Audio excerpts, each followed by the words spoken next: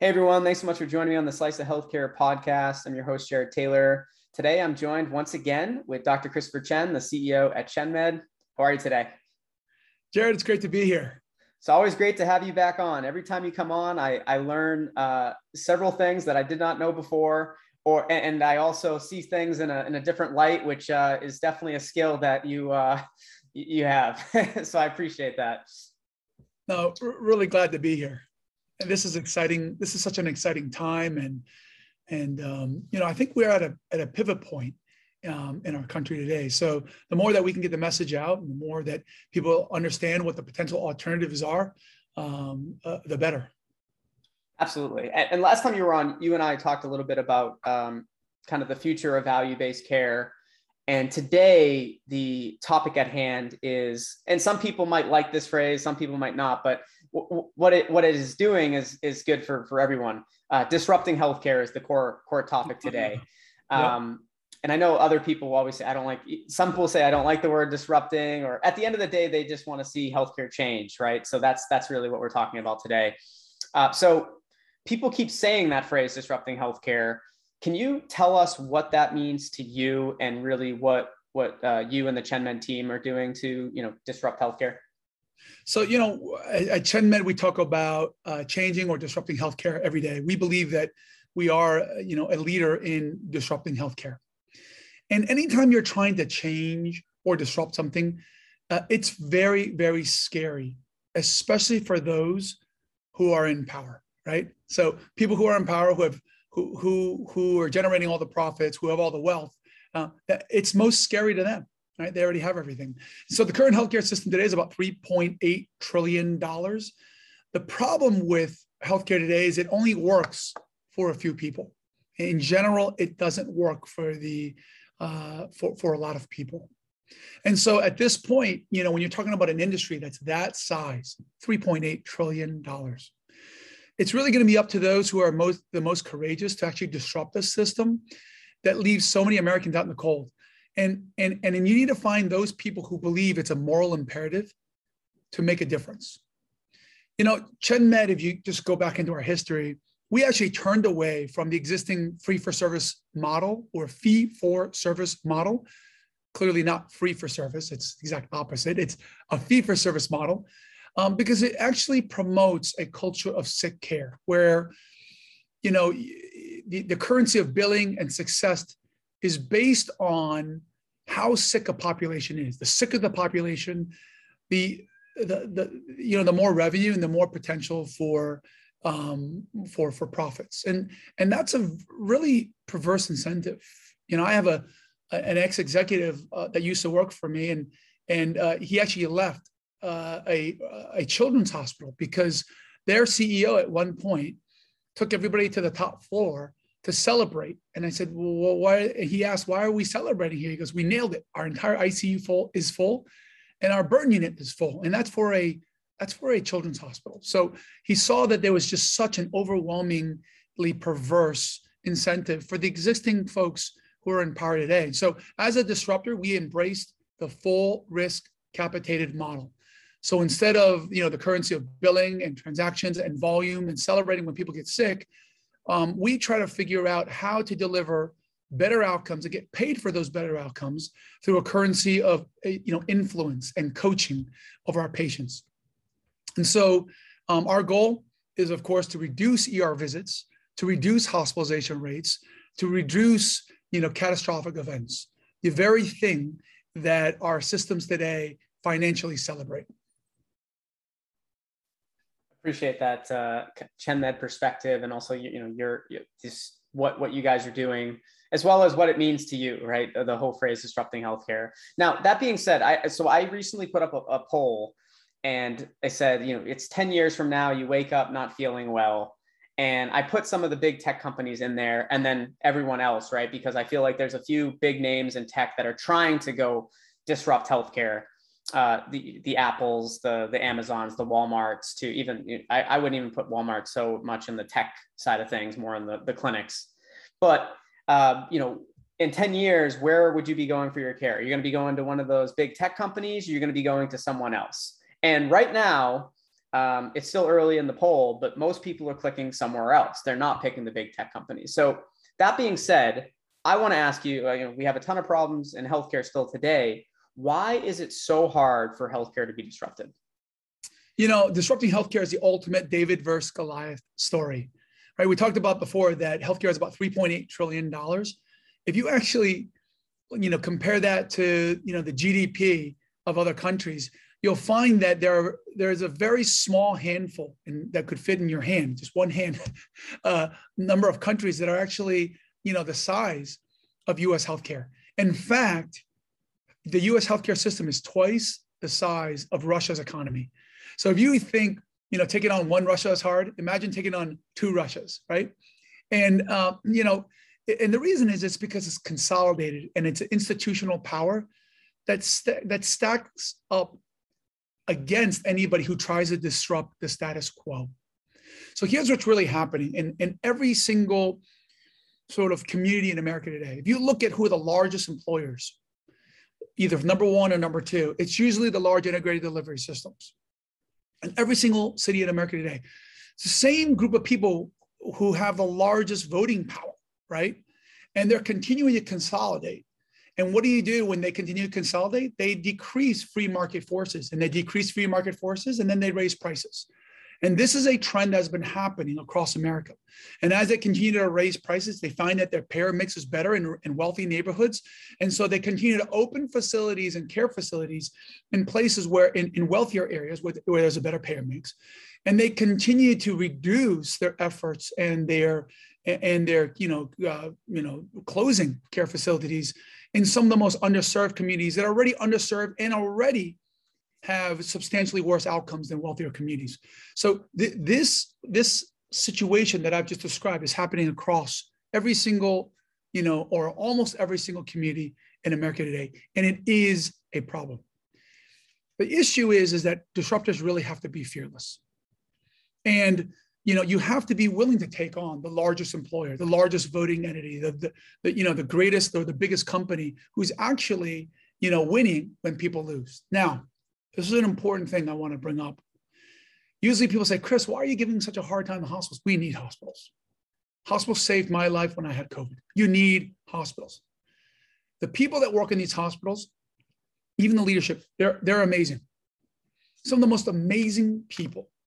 The problem is the system. You can't take a group of amazing people and have them win when people do worse. You can't take a bunch of amazing people and say, go ahead and form a monopoly where you're not accountable for delivering outcomes. You're just accountable for enjoying the fruits of people being sick and celebrating financially when people get sick. You can't tell a group, a group of people to say, hey, you know what? Don't just raise prices. When you have all the power and there aren't free market forces, don't just raise prices. They won't do it. It's just, it's too much of an incentive.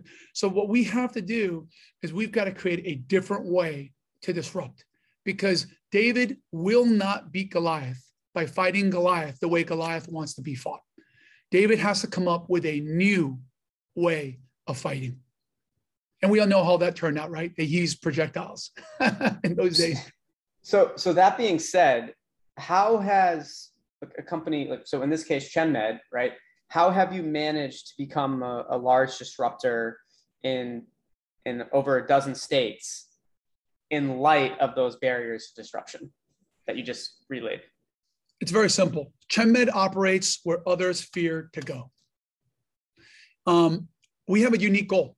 We want to create social justice through healthcare. And so we gravitate to tougher, long ignored neighborhoods and treat populations that others pretend don't exist.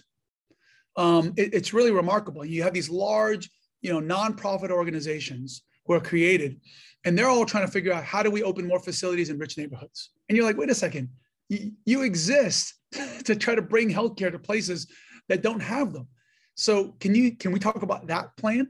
And you'll find that the plan to actually, grow in wealthier neighborhoods is far greater than the plan it is to grow in some of the most underserved neighborhoods where the problems begin. The way that ChenMed did it is we leveraged Medicare Advantage. In the past, it wasn't very popular. It's now growing in tremendous popularity and growing very quickly. But when we went into it, it wasn't very popular. And what Medicare Advantage allows us to do, it gives us the freedom to address problems up front. And many of those problems are social determinants of health. We've discovered that actually the minority of the problem is actually access to good clinical care, although it is a major problem.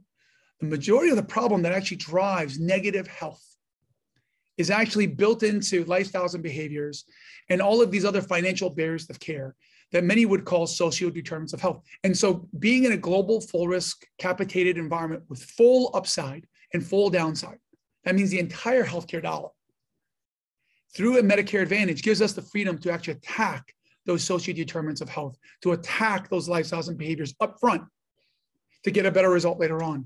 And so our proven scalable model, it works in all of these neighborhoods. So we're continuing to go straight into these neighborhoods. Today, we are in about 24 cities across America today.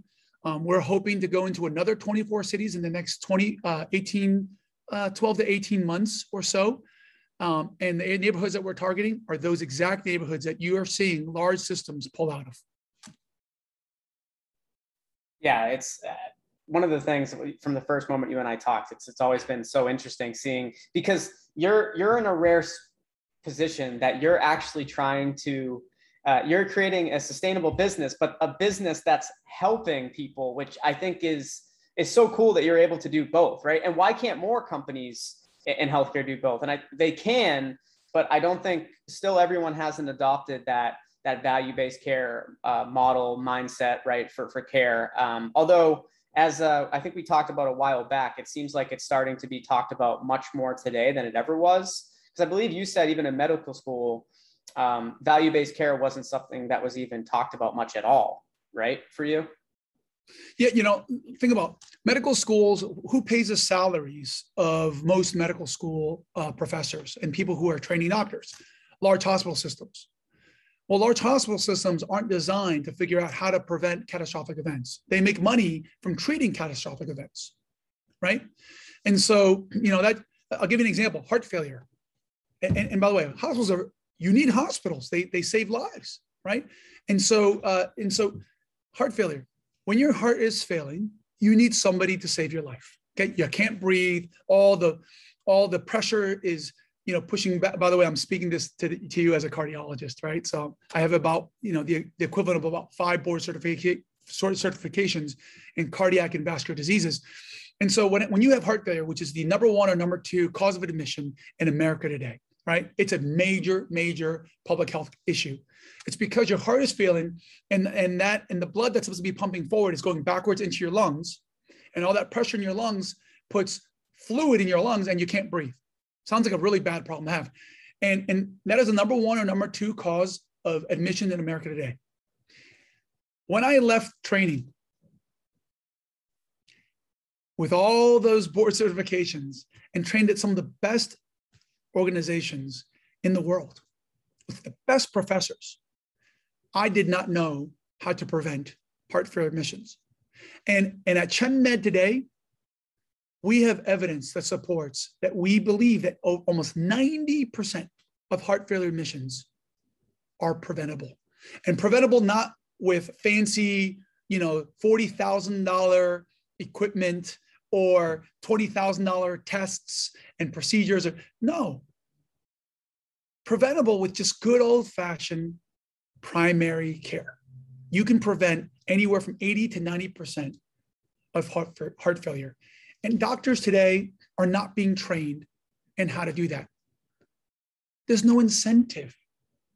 Why, if you're getting your compensation from treating heart failure, that you would ever want to prevent heart failure admissions? The only answer would be just pure altruism.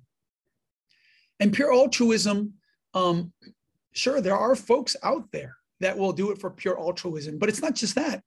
You actually gain, you financially win when you are opposed to your pure altruism. So do we still need people to save people's lives when they have heart failure? Absolutely. But could we reduce the number of people who are coming to the hospital with heart failure? Yes, we believe by about 90%. And we need to join that journey. People need to join that journey of substantially changing the way that we manage health, from rescuing people when they're about to die as our primary way of driving health to moving way upstream and solving the most important challenges that actually improve health. The last thing I'm going to ask you, Dr. Chen, before we wrap things up, and you already mentioned a few of these points already, but there was a formal question I wanted to ask you. So you already mentioned some of what happened, and some of it involves obviously the government and also just health systems kind of adapting as well. But what could be done to speed up disruption more substantially?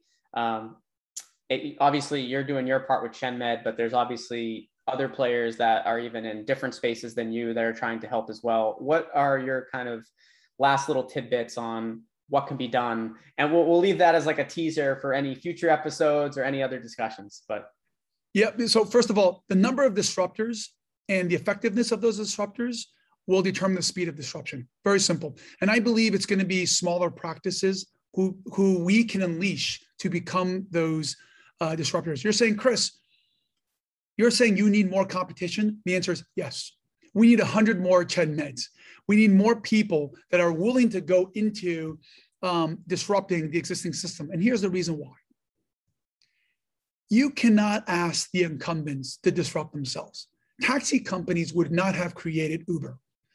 Left alone, companies out there that are making cars, they wouldn't have created and driven this massive push towards electrification of cars. It wouldn't have. And so, first of all, you need to find that disruptor outside. The people who are in power, they will not disrupt themselves. They have it already. They have all the money, they have all the voting power, they have all the size, they've gotten rid of free market forces. So guess what? Why would you change that? So what's the role in government? The role in government is really two things. Number one, think about why we have electric cars today. Why is it that you're talking to all these car companies and they're saying our future is in electric cars? You know who created that? People go, Elon Musk created that. It wasn't Elon Musk. Elon Musk executed on what the government enabled. It was those incentives that created Tesla. And it pushed Tesla to create what they created today. Now everybody said, oh my gosh, that's the future. Now everybody's jumping on board. It is the government's job to sort of push that industry, to push value-based care. And so sometimes it does take some investment, but in the end, you can end up in a much better place, right? And now the electric cars, right? They're faster, they're smoother, and almost they're safer. So you're going to get to a better place. The second thing that the government has to do is the government has to protect innovation and disruption. Has to. And the challenge why this is going to be harder than the car industry or the transportation industry is because the industry is much bigger. The government has to take on a fifth of its economy. That's the problem. And so every time there's a change that happens, it's amazing. When we talk to government folks, it's the same thing. They go, it's the amount of lobbying power is very scary. Why? Because the voting power exists in these large incumbents, right? The largest employer in every single city are large systems. And those large systems have gotten rid of free market forces. They're big, and they make money when people do worse. Okay? So it's very hard to take on hospitals, especially when you need them to save your life, especially during a pandemic. There's a lot of leverage. So those who are in government, boy, oh boy, they need a lot of courage because they're going to be taking on something that actually is inherently good, trying to save people, but is very big and does not want to change. So they've got to figure out how to do that. Now, you talk about tech companies. A lot of them have failed. It doesn't mean they should give up. Okay. I agree with you. 10 years from now, we won't be going to care at tech companies, but they're going to be playing a much larger role. And if they keep at it, they're going to continue to enable those disruptors. And I think that is the key. Tech has the ability to enable disruptors. And so do I think the Googles of the world, the Amazon of the world, are they gonna make a difference? I do think so. Well, as always, really appreciate you coming on the podcast. I'll listen to your thoughts on just about anything. It's always great. You always explain it so well, and it's always a pleasure chatting with you. Look forward to future episodes, and thank you again for your time today. Thanks for having me, Jared.